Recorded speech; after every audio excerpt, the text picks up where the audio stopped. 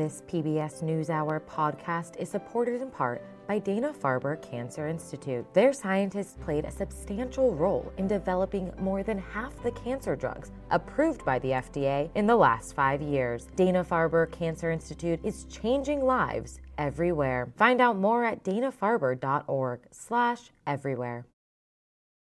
In 1985, the biggest American pop stars all gathered in one Los Angeles studio for one night only to record one song that raised tens of millions of dollars in humanitarian aid for Africa. 1, 2. We are the world. We are the children. The story of how the legendary charity single We Are the World came to be, including some never-before-seen footage of the recording session itself, is the subject of a new documentary called The Greatest Night in Pop. The documentary is streaming on Netflix now, and I recently spoke with its director, Bao Nguyen, for our arts and culture series, Canvas. Bao, welcome back to the NewsHour. Thanks so much for joining us. Great. It's great to be back here, Anna. So what made you want to tell this story in the first place? It happened in a weird way. I was only 2 years old when the song came out, and it was a song that I didn't understand the global resonance of the song, obviously, when I was 2 years old. But my parents, who are Vietnamese refugees, they spoke very little English when they came over, but for some reason they had Lionel Richie records, they had Kenny Rogers records. So I remember the song always playing in the background of my house. And in a way, it was a bridge to my American side and my parents' sort of immigrant side. And again, the song had a lot of resonance. But, you know, the film was conceived during the middle of the pandemic. And, you know, I was watching a lot of things from the 80s and the 90s. So I wanted to make something that was kind of familiar to people. We didn't know what we were going to come out of after the pandemic. And so creating a film that was really rooted in something that was kind of like a warm blanket was important to me. So my producer, Julia Nottingham, approached me with this idea of the story of We Are the World, and I just found the story itself to be really fascinating. The inspiration for the song itself, how that came to be, that isn't really well known. You tell this story in the film, but who first had the idea to record the song, and how did that idea come up? So it started with Harry Belafonte, who, you know, had seen what the British artist had done with Band-Aid, and also was watching a lot of these documentaries about what was going on, famine in Africa at the time. And I think, you know, we're kind of used to those images, sadly, nowadays, but in the 80s when it happened,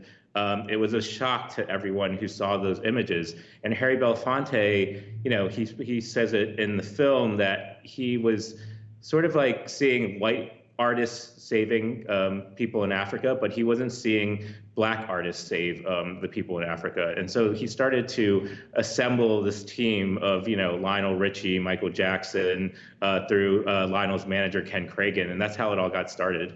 And this recording includes, it's fair to say, the biggest names in music of the time. Michael Jackson, as you mentioned, Stevie Wonder, Bob Dylan, Tina Turner. It is incredible to see in your film all of these superstars in this studio with no handlers and no press people. They're just hanging out alone with each other. There's one moment, actually, that reveals some of those artists were actually starstruck themselves. Take a listen. Diana walks up to Daryl Hall with her music in her hands and says, "Daryl, I'm your biggest fan. Would you sign my music for me?"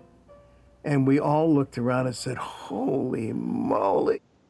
Bao, in reviewing all of this behind-the-scenes footage, what stood out to you about seeing all these superstars in this environment? Yeah, well, as you said, these are the icons of not just that generation, but the generation before and the generation after in many ways.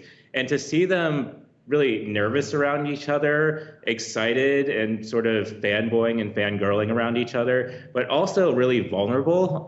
Again, these are the greatest musical minds and artists of the time, and to see them just sort of not performing at their best levels was really interesting. But also, I found it really endearing how all the artists around them would help each other. There's a really beautiful scene with Bob Dylan and Stevie Wonder that's one of my favorite scenes, where Stevie Wonder helps Bob by mimicking his style, and it's a really poignant scene that I think really sticks out in my mind.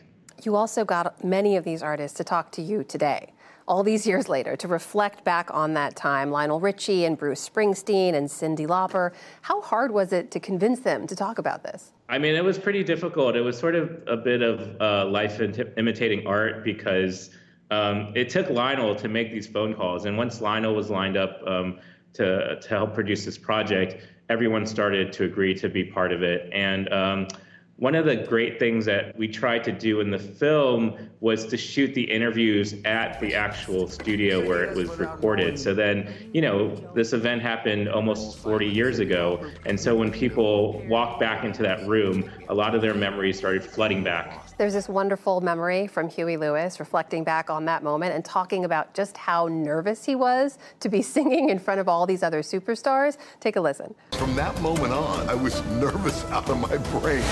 Now, there are tons of moments like this throughout the film. Were there moments from the behind-the-scenes footage you didn't include that you wanted to? I mean, I think, you know, film is a liminal art, so there's definitely, I wish we could have included all the stories. We had a scene like with more of the recording session artists. We had just more of the actual recording itself with the stars. But I think for us, it was important to kind of find the heart of the story. And I think we did so with this film. And it is, you know, the film has been out for a couple of weeks now on Netflix. And we've just been getting some really great messages of how nostalgic the film is, but also how heartfelt it is. It was almost 40 years ago, as you point out. I just wonder how you reflect on what it took to bring that together, for that moment to happen, and whether you think something like that could ever happen today.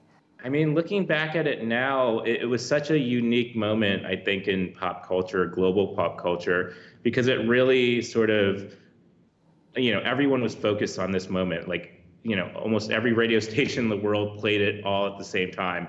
I don't know if you can really do that today, but I think it was also the feat of, you know, it was such a surprising moment. It came out of nowhere. I think today there's ways to leak things. Social media makes things more apparent. I think it's really unique. But I do hope the film is a way to inspire a generation of artists to realize, like, within their own power, within their own talents, that they can make a difference. The film is The Greatest Night in Pop. It's streaming now on Netflix. The director is Bao Nguyen. Bao, it's always good to see you. Thank you so much. Thank you, Amna.